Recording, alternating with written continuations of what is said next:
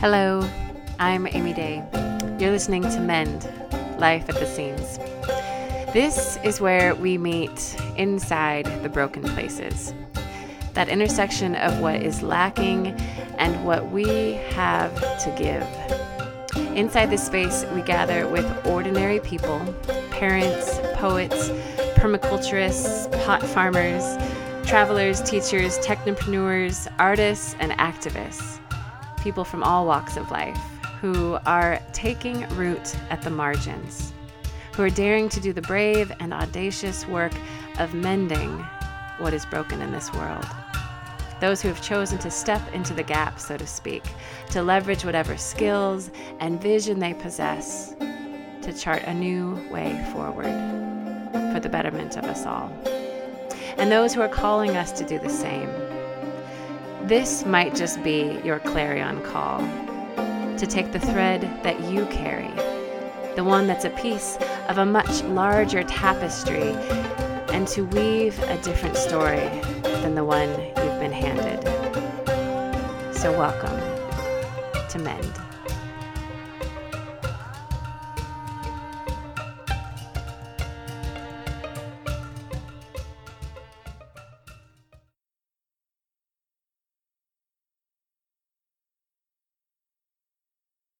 Welcome back to the show, everyone. Happy Tuesday. If you're tuning in at the time that this episode is going live, it had been my intention to get this lovely conversation out to all of you a solid week ago, and then birthdays, as in like many, many birthdays here in our family and locally happened, and colds happened, and I sounded like a frog for a solid week, and I keep waiting for that magical moment when life is going to slow down and everyone's going to be well, and there's not going to be any major catastrophes or minor ones happening, and it'll all be smooth sailing, and then I can, publish this episode in the time that I have designated it. And I'm coming to the realization, I don't think that mythical time exists inside this moment of life we're having. So I get to choose to slow down and rest and pause, and sometimes do things a little bit later than I had planned, and sometimes do it with the frog voice. So thank you all for being here, again, a week later than I'd planned, but here we are nonetheless. I am super delighted to bring you this talk. This may end up being, in fact, one of the last interviews that I do for this show for a while. I've been just gestating on taking the show in a couple different directions and playing with the format and just seeing what feels, alive and most resonant with me and what wants to come forth right now. So this may be one of the last interviews we do just for a little while.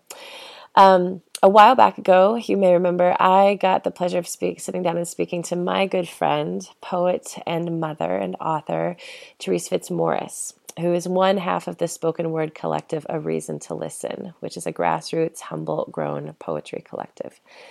This month, I had this great, great pleasure of sitting down with the other half of this force for good in the universe, Miss Vanessa Vitriak. Vanessa is a poet, social worker, and activist. She has self-published 5 books of poetry, and as I said, is the co-founder of A Reason to Listen. She holds an MA in public sociology, and her thesis is titled Reintegration in a Rural Community, Strengths, Barriers, and Recommendations for Reentry in Humboldt County.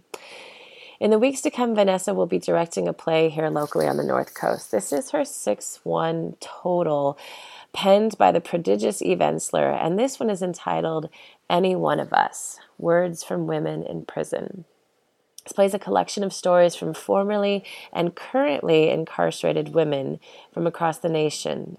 And the aim of these stories is towards healing, understanding, and change, with the goal of using this writing and these voices to impact policy, laws, and treatment of incarcerated women. Together, these writings reveal the deep connection between women in prison and the violence that often brings them there. I sat down to speak with both Vanessa and also the lovely and articulate Katarina Kine, who has a background in criminal justice and works as part of the philanthropy program at St. Joseph's Hospital in Eureka. And she is also one of the actors for this production. Together, we spent about an hour talking about the systemic issues women face both in and outside the system. We talked about the cultural biases and hurdles that they face when they go to re-enter society. And perhaps most importantly, what I always love to come back to is what we can do, right? The you and the me inside our small daily actions, both to shine a light, but also begin to shift the landscape inside this portion of the world. We talked about a bridge between art and action, and overcoming and dismantling the narratives that we've inherited and creating new ones, not only for ourselves, but for those who have been caught inside, penalized, and degraded by a system whose aim on paper is said to be that of rehabilitation, but in actuality, as we know, can often be anything but. I urge you to sit with these wise women, to take a moment to invite their stories to land inside your heart. I want to invite you to carve out an evening to go see this play and to sit inside the brave space that they have created for us all to collectively share for the night. I believe it's inside these spaces that we glimpse what is possible. It's inside these moments that we catch a spark of what can be. We open ourselves to new possibilities. We allow ourselves to be broken open so that something new can be born. I want to thank these two powerful women for sitting and talking with me for an hour and for the wonderful work that they're doing in our local world. May their words inspire and hearten you. May they do what art does best, right? Which is create a catalyst for change, first inside your own head and heart that fans out from there into the larger waking world. Be sure to check out the show notes for links to the things that we talk about inside the show and for the ways that you can contribute, watch, and participate inside this event. As always, please just take a moment to leave a review and rating to spread the word a bit further about the work of this podcast and just to share a little bit about whatever gifts and insights you've received herein. Thank you for being here. Thank you for being part of this story. And again, as always, thank you for the unique thread that you are weaving into the larger world. We need you. Here's the show. So, welcome.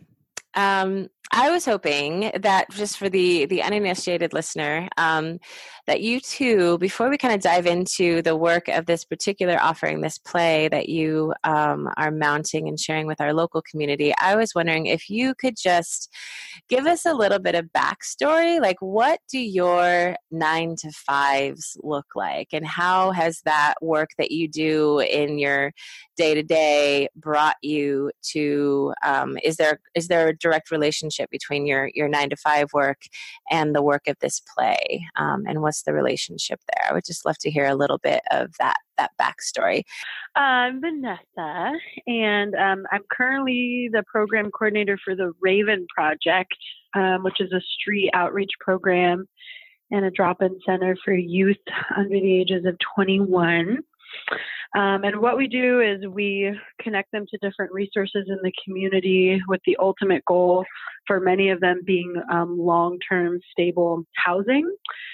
But we do all kinds of stuff from little things to providing a space where they can take a shower, wash their clothes, eat a hot meal, and then bigger things like I said, mentioning connecting them to long-term housing and helping them secure food resources in the community. But in terms of connecting the play to the work that I do, we definitely serve a lot of folks that have been in the juvenile justice system. Prior to this, I was working with adults in the Humboldt County Correctional Facility, and I was one woman for 400 people, wow. Which is pretty exhausting, pretty incredible. Now I'm like one woman for, I'd say we get about 15 kids a day, so that's a lot more manageable. And everybody has different needs, but a lot of our youth, we see a lot of kids that are being sex trafficked. That's a really common thing. And sometimes our kids will end up in the system for crimes relating to that. And then a lot of our kids struggle with substance abuse. And I think the correlation for me, like a pretty obvious one, is the play talks a lot about trauma, and trauma being one of the leading factors that led them to their incarceration. And I know that the clients that I'm serving now definitely can identify with that theme. And that would be some of the first things that I would say. And then Katerina, do you feel like there's a definitive link between the work that you do out in the world and the relationship and the draw you have to the work of this play? Or No, I think the work that I'm doing right now is definitely interconnected, and I'd say for the most part, my work and my free time often has intersections between justice and advocacy. I work for St. Joseph Hospital in their philanthropic department called the Community Benefit Department.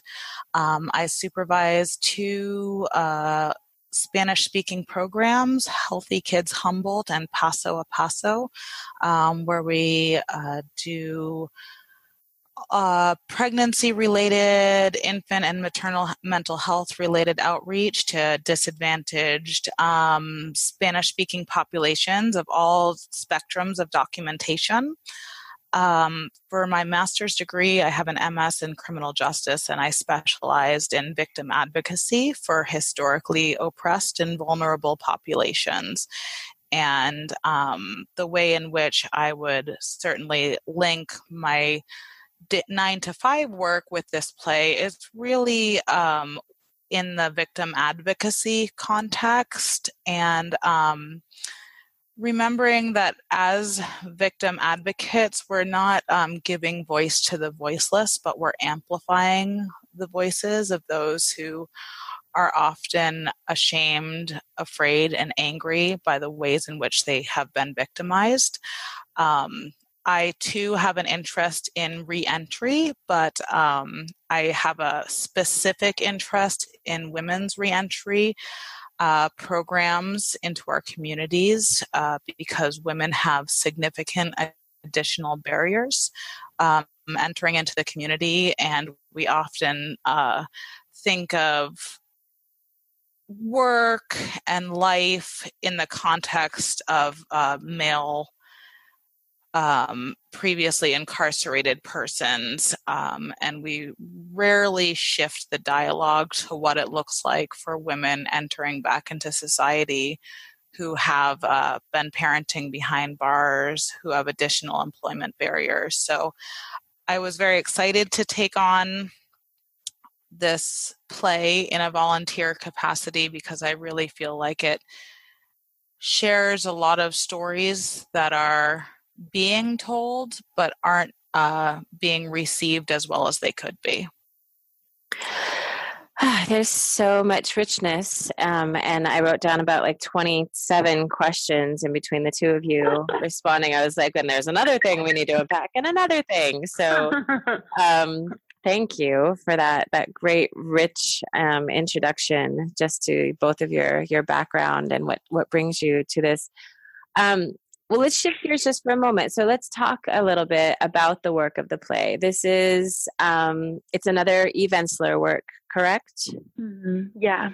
And so how did you come across it? What is what can we expect as potential audience members? And what is some of the takeaways? What do you love about this work? And how has it been just being a part of it? Oh man, that's a big one. So yeah. I came across the play. This is the second time I've had the honor of directing it in our community. And I think I did it in 2013. The play was written in 2011. This is the 5th Eve Ensler play that I've directed. And I've always been really drawn to the work of V-Day and the campaign of V-Day just because I really believe that V-Day is a catalyst to ending violence against women and girls across the globe. And I just was immediately drawn to this play also for, it being women's voices, formerly and currently incarcerated women. So I was really excited about that. For me, my mom was incarcerated when I was a kid. And when you're a kid, you just have this different lens of the world. And I knew that it was really difficult for my mom to come back into our community after she was incarcerated. But I didn't really know the depth of how difficult it was.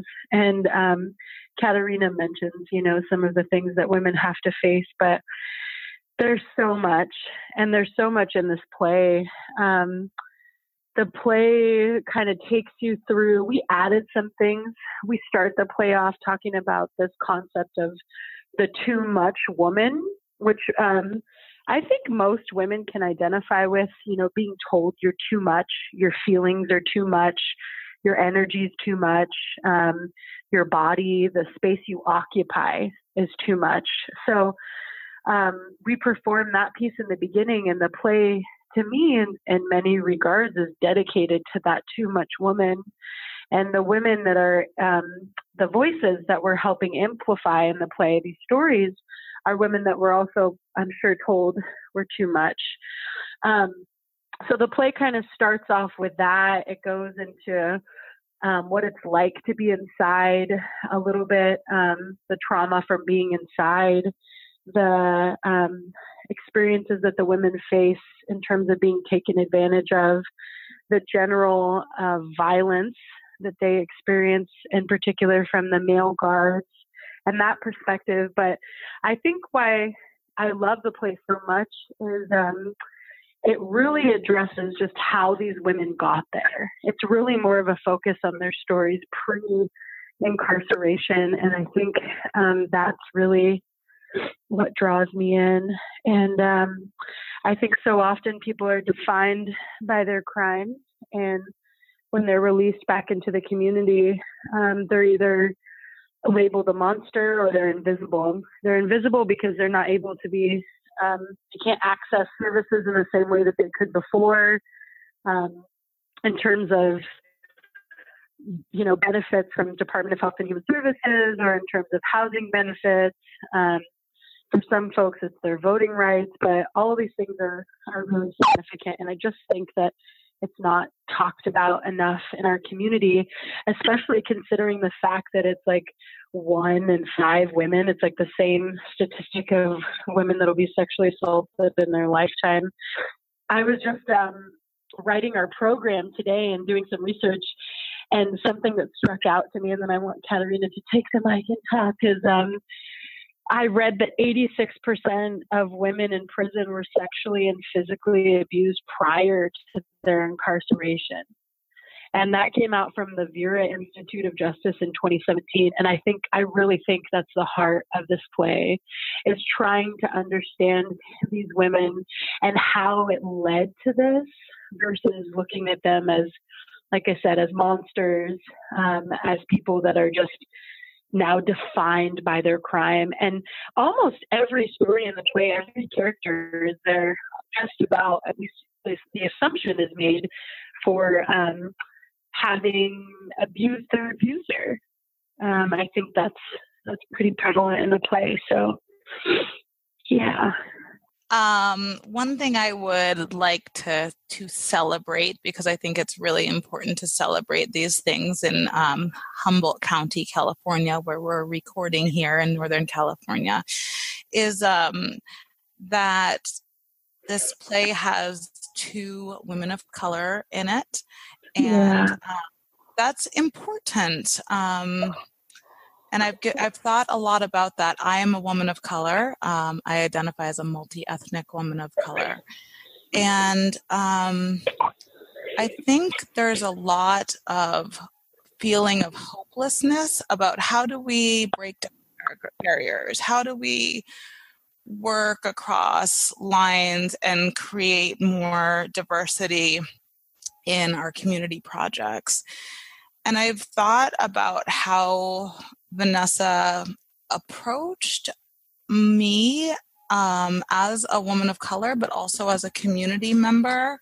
And it was incredibly equitable. And it wasn't about me being a brown person filling a box. It was about me being a community member that had a lot of background and context that would, I hope, add to the spirit of the play. And I just want to thank you, Vanessa, for doing the work that it takes to reach out and work with women of different backgrounds, and not being afraid to do that work. So I really wanted to take a moment and celebrate that. Oh, thank you for saying that. I just look at you as like such an honorable woman in the community, and I just adore you and who you are and the energy that you have. And I was like, oh my God, I want to get to know her more. Like, I should see if she'd want to do this play with me. Awesome. She did this interview with my friend Stacy and I, who's also a woman of color. She's incredible. I tried to get her to do the play, but she's so busy. But we did this interview together for KHSU, and Katerina she just asked such great questions, and she's so present, and she's such a good listener, and I just really liked her energy. And the other woman that we have in the play is an incredible actress, and I would be a fool not to ask her to be in the play. She majored in acting at HSU. She's like done so many different projects in the community, and anybody that comes to see the play will be blown away by her. And her name is Shirley. She's amazing.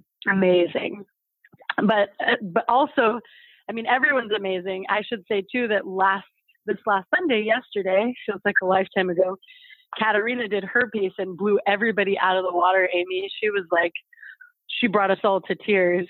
She like reminded us as to why it was so important, for us to be there. I think it's an important piece of it too, because just in my mind, I'm seeing these two little threads combine. I had a wonderful woman on last week, Desiree Attaway, and we dipped very briefly into this notion of tokenism, right? Where you invite someone in just because you're kind of trying to fill like you say, Katerina, a diversity quota, or, fill a spot or a box. And it's a very different thing from, truly seeing to the asset that someone is, and, their background there is a piece of it, but it's also, the roles that they play within their community, their articulation, their experiences, their viewpoints. And it seems like that to me is tied directly to this work of telling a woman's backstory pre-incarceration, getting us to help us understand her before she was defined by an orange jumpsuit, before she became defined by this role that we've pegged her in within society. How do you feel?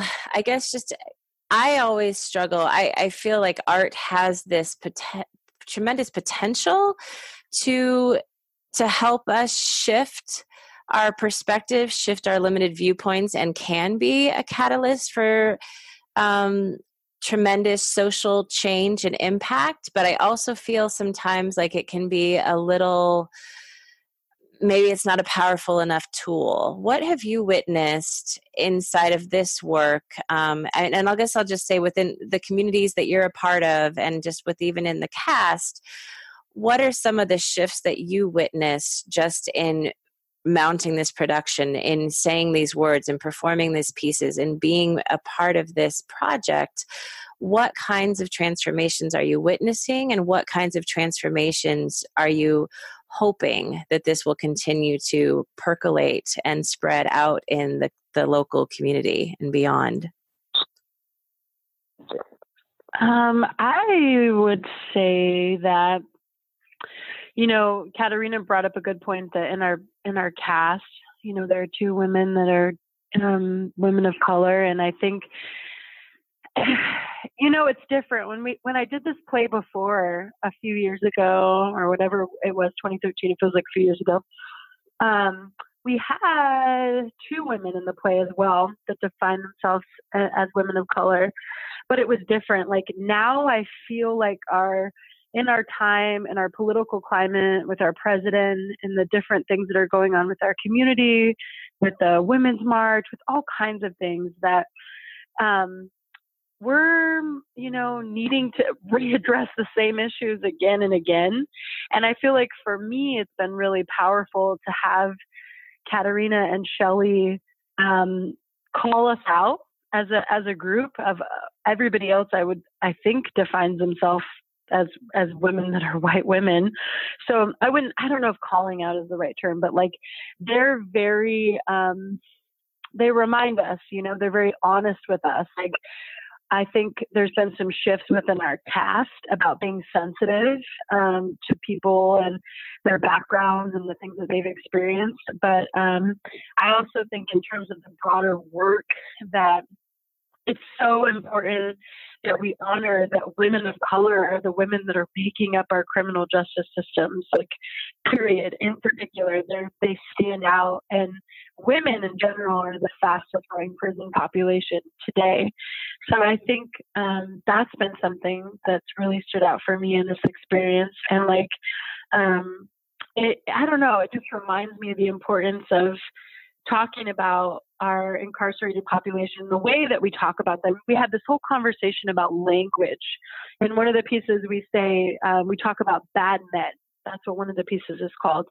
And we had this conversation about, well, is it just men, or is it men and women? Is it anybody, however someone defines themselves? So we've had these really great conversations about language that have come about. I don't know, Katerina, do you want to speak to that? I feel like I'm not even doing it any justice. So sure. I think to build upon language is really important. Something that comes to mind with me with this play in particular is the discourse surrounding incarcerated citizens and incarcerated non-citizens. And what does that incarceration profile look like when you can speak the language, navigate the systems, and even have limited resources on the outside, but still feel comfortable with your, Bill of Rights and things like that. And as we do this play and we look at undocumented women who are being incarcerated simply for being refugees, that really changes the conversation significantly. One of the lines in the play is, any one of us can end up here. And last year I did a spoken word performance with Jody Domino called Monologues, and the piece that I read in it was titled Wade in the Water. And I talked about how after I'd had this beautiful home birth, as I was holding my baby, every part of my DNA and genetics was shouting and screaming, when are they going to take my baby and sell her? Because I have so much transgenerational and historical trauma embedded in those epigenetics. And so for me, when I think about this play, I think along those same lines of what it meant for my ancestors to travel thousands of miles to freedom and to cross a boundary only to have your child that you walked and carried and held all those long miles following that drinking gourd north to freedom, and then to cross that boundary into freedom and have your child ripped away from you, placed where you don't know anything, have no language, have no rights, and be placed behind bars.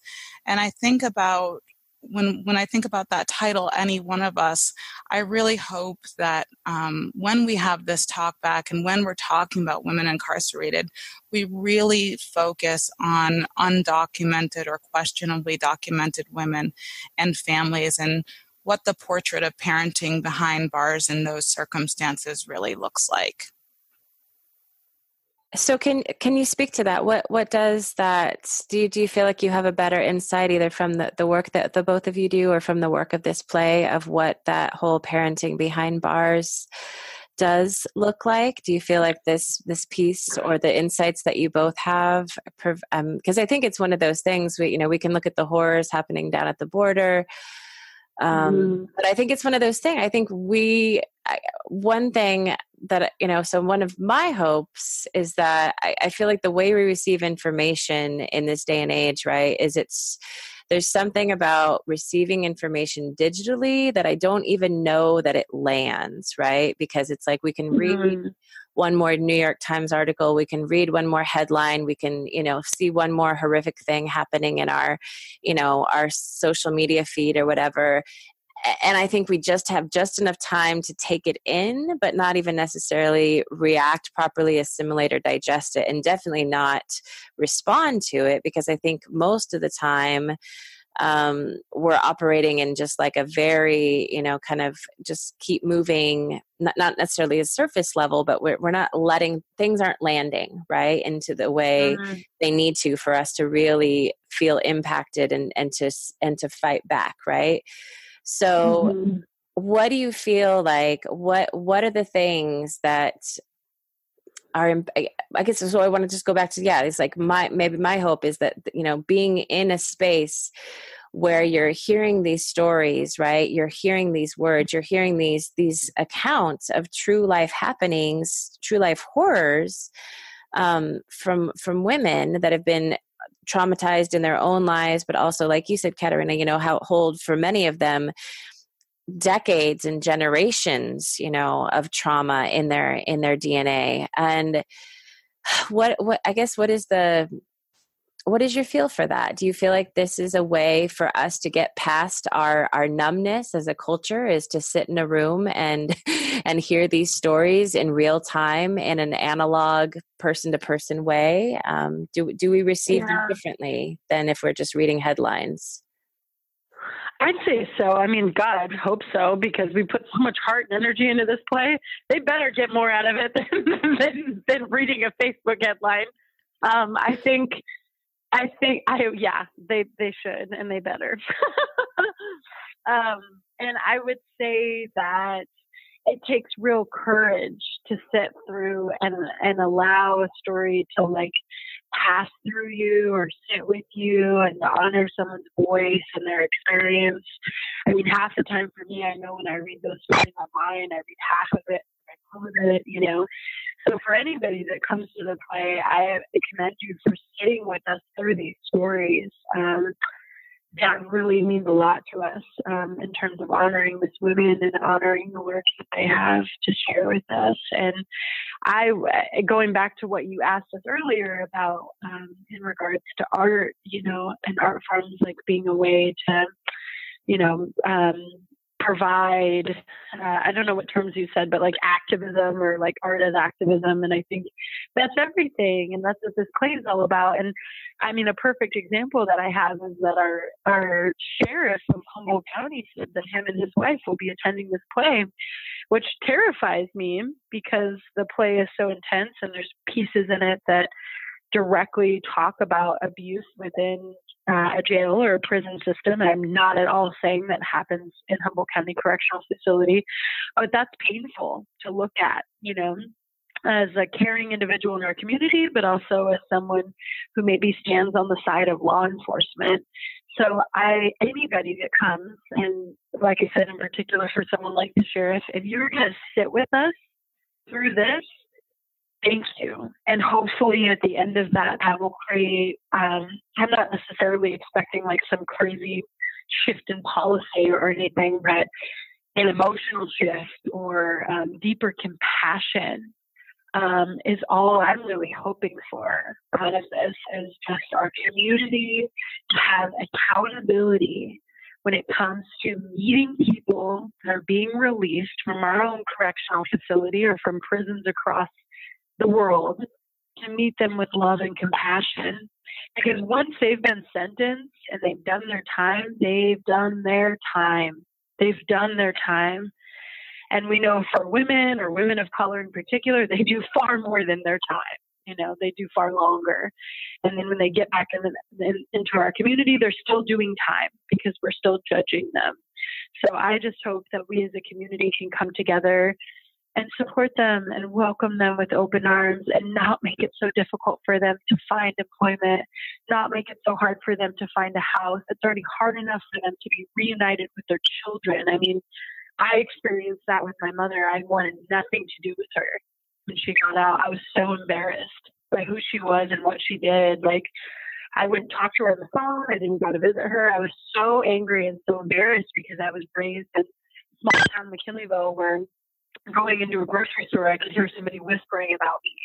I didn't want to go into a store with my mom and hear them whisper about me and my mom and my mom's alcoholism and drug issues. Like, I didn't want that on me. So if we could be more welcoming as a community, then job done, This is Katerina.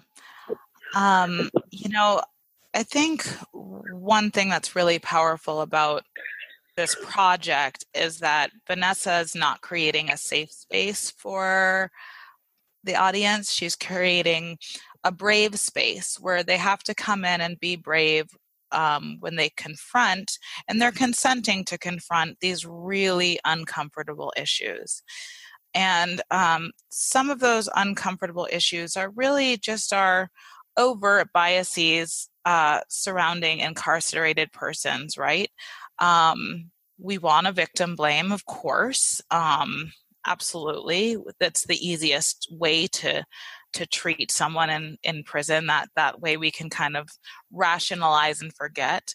But we also want justice for victims, right? So people struggle with that because, and Vanessa's piece really talks about this, all of the conflicting factors that happen.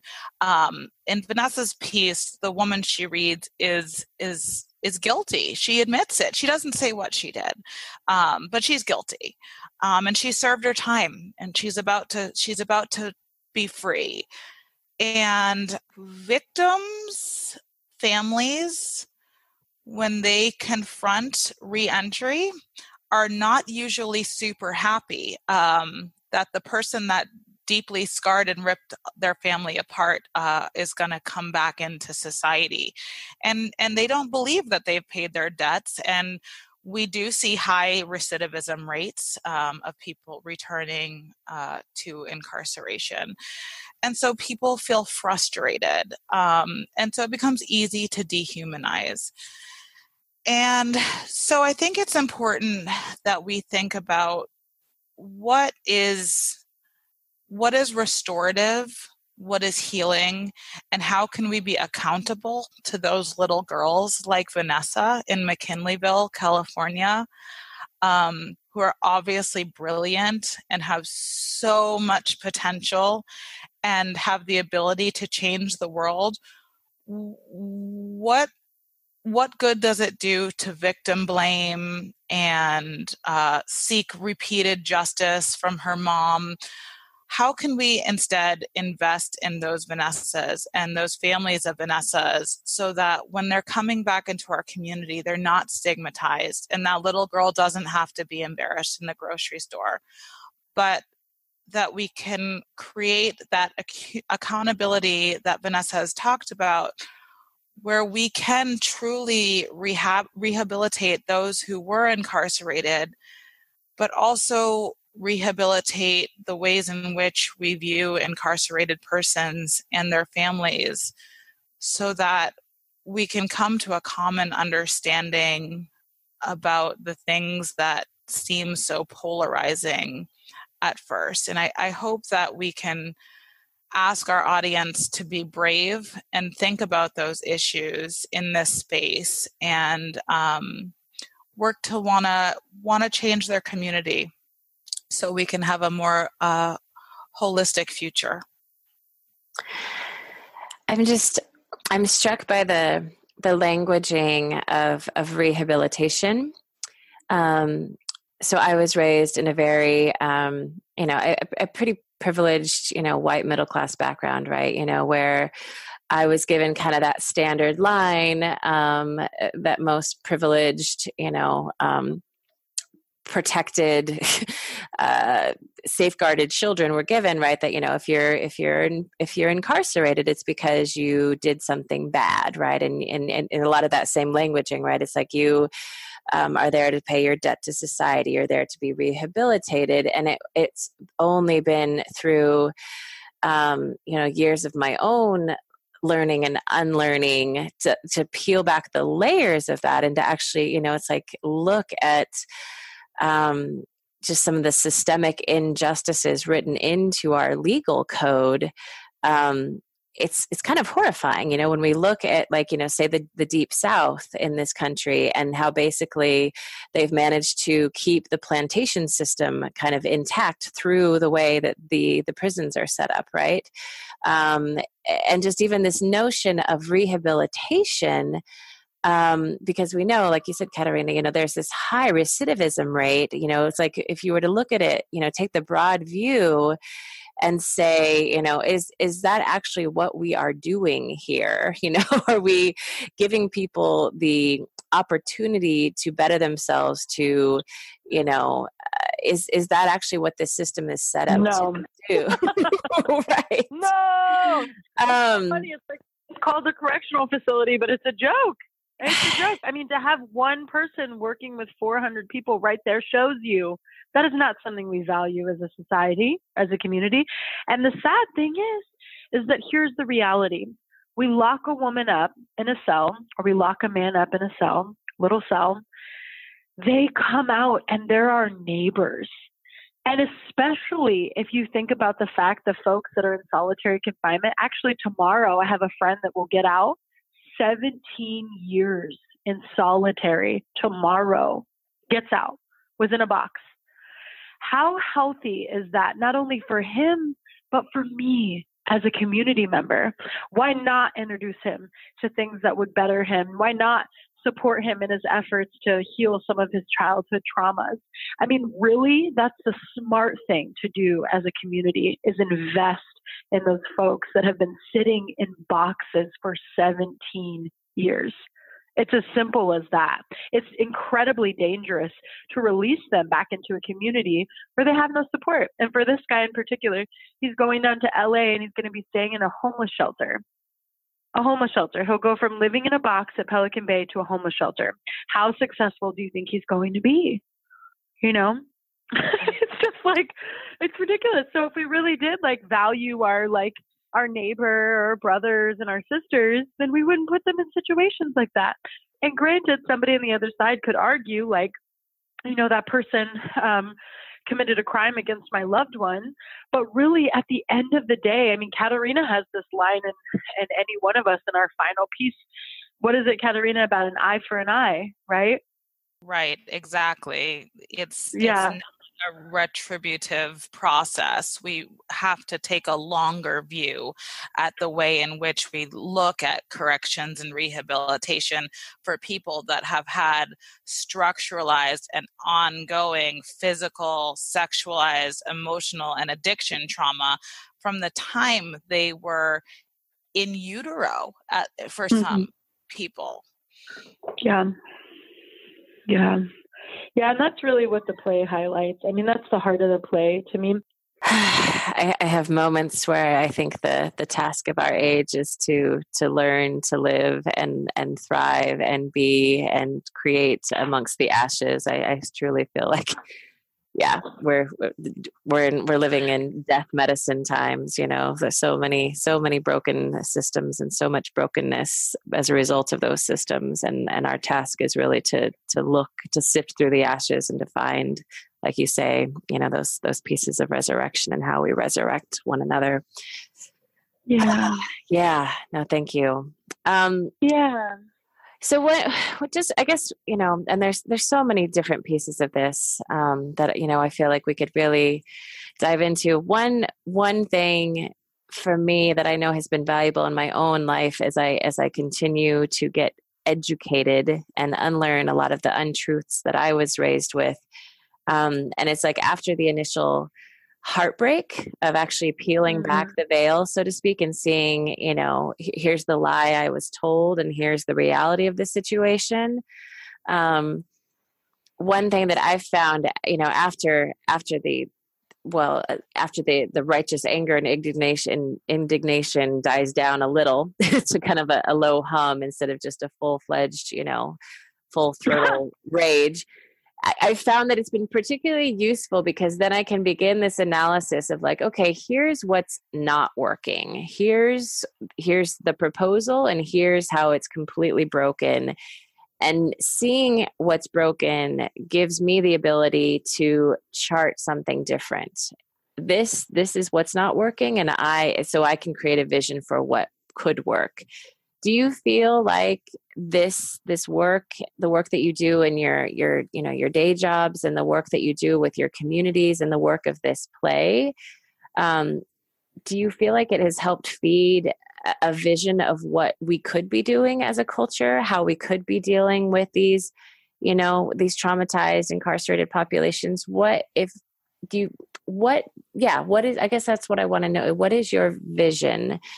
Since I would imagine you, more than, most people, the two of you have a very clear close-up lens of what is broken about our current system. Do you feel like you've been able to develop a vision of an alternative way of moving forward that could work much better? Amy, if you don't mind, I'd like to start answering. This is Katerina. Yeah. One of the things that the play really highlights is women who are incarcerated for fighting back, self-defense, and domestic violence laws and advocacy vary from state to state. They're all over the place. And what happens is a lot of intimate partner violence and domestic violence gets kicked into family court. It gets into a civil matter. So unless the DA takes the charges, it becomes an interpersonal dispute between two people, and often children are involved. So that makes it a civil matter. One of the ways we can keep people out of jail for defending themselves against their abusers is through domestic violence courts. They're incredibly successful where they've taken off, and it allows for a hybrid of a civil and criminal approach to looking at both batterer intervention, mutual combat, and victim advocacy. For example, in California right now, as long as an abuser doesn't abuse the children, he or she, the abuser, the AB is what we say in the kind of DV world, the AB will still be allowed to get 50% of custody. And imagine sending your child to the home of someone who violently, physically, and sexually abused you for likely years. There comes a point, and this is what seems to have happened to our women in this story, although for most of the time we don't really know, where they've obviously retaliated. They had enough. I have a line in one of my pieces where I said, I had enough and I fought back. And what happens is we have millions of women in jail for years or life for fighting back and sometimes killing their abusers. And this has to stop. And so we need to find ways to figure out how intimate partner violence can be addressed successfully with both abuser and victim, and not keep that conversation gendered or racialized, but recognize that intimate partner violence has very real consequences across a spectrum of race and class and gender, and that it's critically important that victims, survivors, and abusers, especially those who have families, get holistic wraparound services in order to heal and move forward so that we don't have victims incarcerated. I want to just ask, and Vanessa, if you have something to add, I'd love to hold space for that as well. I'm thinking about this breakdown, right? We know that for, every time you put a nugget of truth, something powerful and potent like you're putting out into the world with this play, we know that I'll say it in these, really gross terms of, there's kind of a conversion rate, right? There's going to be a certain percentage of the population that's just like, that's not for me. They don't have the bandwidth, they don't have the time, or they're too invested in the current dominant narrative or system as it is, like maybe they, work for the prison system. Who knows? Maybe they're not going to have ears and eyes to receive the work that you're doing. And then there's another percentage of the population that will be intrigued and interested, right? And maybe they'll even come and they'll partake and they'll be touched by it.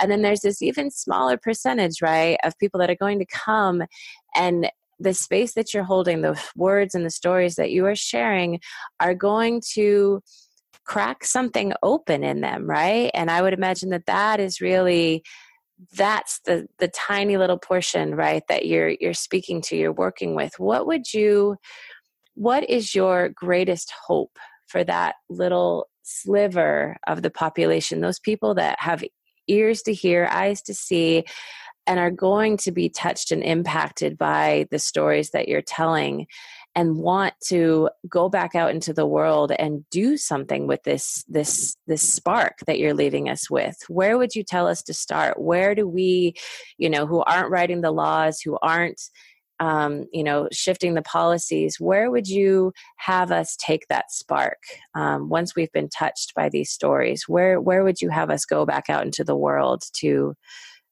move with this? I was just working on this today because we've talked a lot about this as a cast. We don't want anyone to leave and feel like they can't do anything, because I think that's a pretty awful feeling. I mean, Therese, my good friend, and I have done poetry for years, and we would talk about that a lot. We share some pretty intense things from like the depths of who we are, and we don't want anyone to feel like they're leaving in this sense of like despair. So I have actually written a few things in terms of things that people can do, and some of the most basic things are, like I mentioned earlier, providing compassion and support for people who are returning home from incarceration. It's incredibly critical that people have lots of support. If someone's a homeowner in the community or an employer, perhaps they consider employing someone or providing them with housing. Those two things are critical to someone being successful when they're reintegrating after being incarcerated. Compassion, though, is key too, like making sure that you understand that it's important to be open-minded, that not everyone can be defined by something that they did. As I mentioned earlier, everyone's capable of change. That's key. Coming to that with an open heart. Another thing that people can do, for folks that are on the inside, is become a pen pal to someone who's currently incarcerated. There's a website called writeaprisoner.com. And they're a great website because they provide up-to-date information in terms of where folks are, important resources, and if you were to become a pen pal. And that was something I did right off the bat when I went to HSU. I was a pen pal to someone for 7 years. I would send them educational materials. I would just be an ear for them. And it was such a blessing for me, and really reminded me of how lucky I am to be free, truly.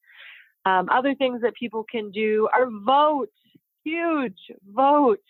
I think people don't put enough energy and emphasis on the importance of not only our elected officials, but who our judges are. Our judges, the quality of justice in our community depends on who our judges are. So that's critical. So there are a lot of things that people can do right off the bat after they see the play. And like if not any of those things, and someone just comes to listen and comes with an open heart, then I hope that they feel either some compassion, or they themselves are allowed some healing, if it brings up things for them, and it probably will. So that would be what I would say. Thank you. Thank you for that. Katerina, if you have action points or anything that, just as far as, takeaways, I think just it's such a key thing, I feel like, in the moment in history that we're living in, because at a moment where we have access to so much information, I feel like paralysis is in many segments of our population the result. So thank you, for just that giving us, here are some action points for actually making this shift and change out in the world. Well, I want to go ahead and just, give us some dates. Where and when can we come watch this unfold? So it's March 23rd, 24th at the Sanctuary in Arcata. And tickets are available for all the shows at Wildberries Marketplace. And those performances, the 23rd is at 7 o'clock, and then the 24th is at 5 o'clock. And then we have a show at the Siren Song Tavern on April 5th. And then we have our last show at the Eureka Women's Club on April 19th. The show on the 19th, we have a dinner that goes along with the performance. The actual play will be at 7, but the dinner will be at 6. The whole play is going to, the funds are going towards starting a nonprofit in our community that supports reintegration. Right now, we're still working out a name. I'm thinking it's going to be the Humboldt County Reentry Initiative. Katarina had a really good name. I'm open to names. That's important. It's forever.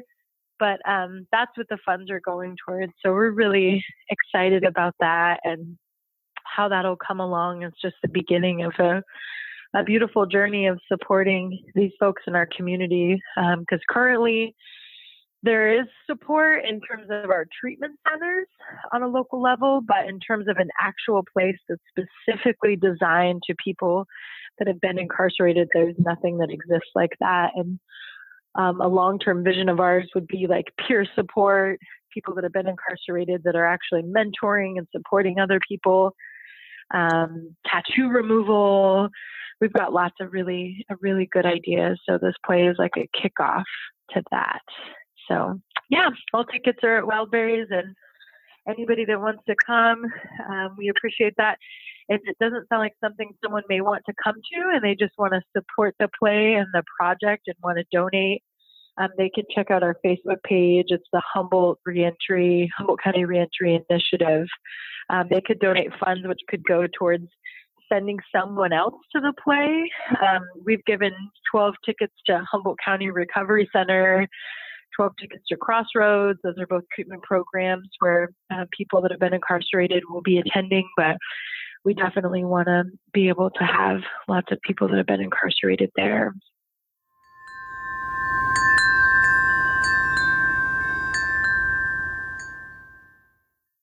There's a woman named Rosalind Smith who is incarcerated. She was arrested at 17. She's now in her 38th year in prison, serving a sentence of 50 to life. And she wrote something that she released to V-Day and the organizers of V-Day, and I thought I would share it because I think it really speaks to the heart of the play. She says, "Did you see no potential in me? You noted my high IQ, how articulate I was, how mature. I'd run away from home because I refused to let my mother keep hurting me. You put me in a home for bad kids. My roommate wasn't even sane. I left there too. So you put me in a group home. You call that help? No matter how I tried to tell, no one got it. So then you sentenced me, said no hope for rehabilitation, said I'm as good as dead, just like my mother. Kicks, flights of stairs, words that made me flinch. Well, you were both wrong. I have a life. I have a beautiful daughter, a college education. I teach parenting skills. I made a difference in people's lives. You never gave me a chance, so I made my own. My poverty, skin color, background, past, who at age 17 can't change, won't grow. You robbed me of my youth, of my belief in justice. But from the graveyard, the barbed wire, the cinder block, I'm resurrected. I'm somebody.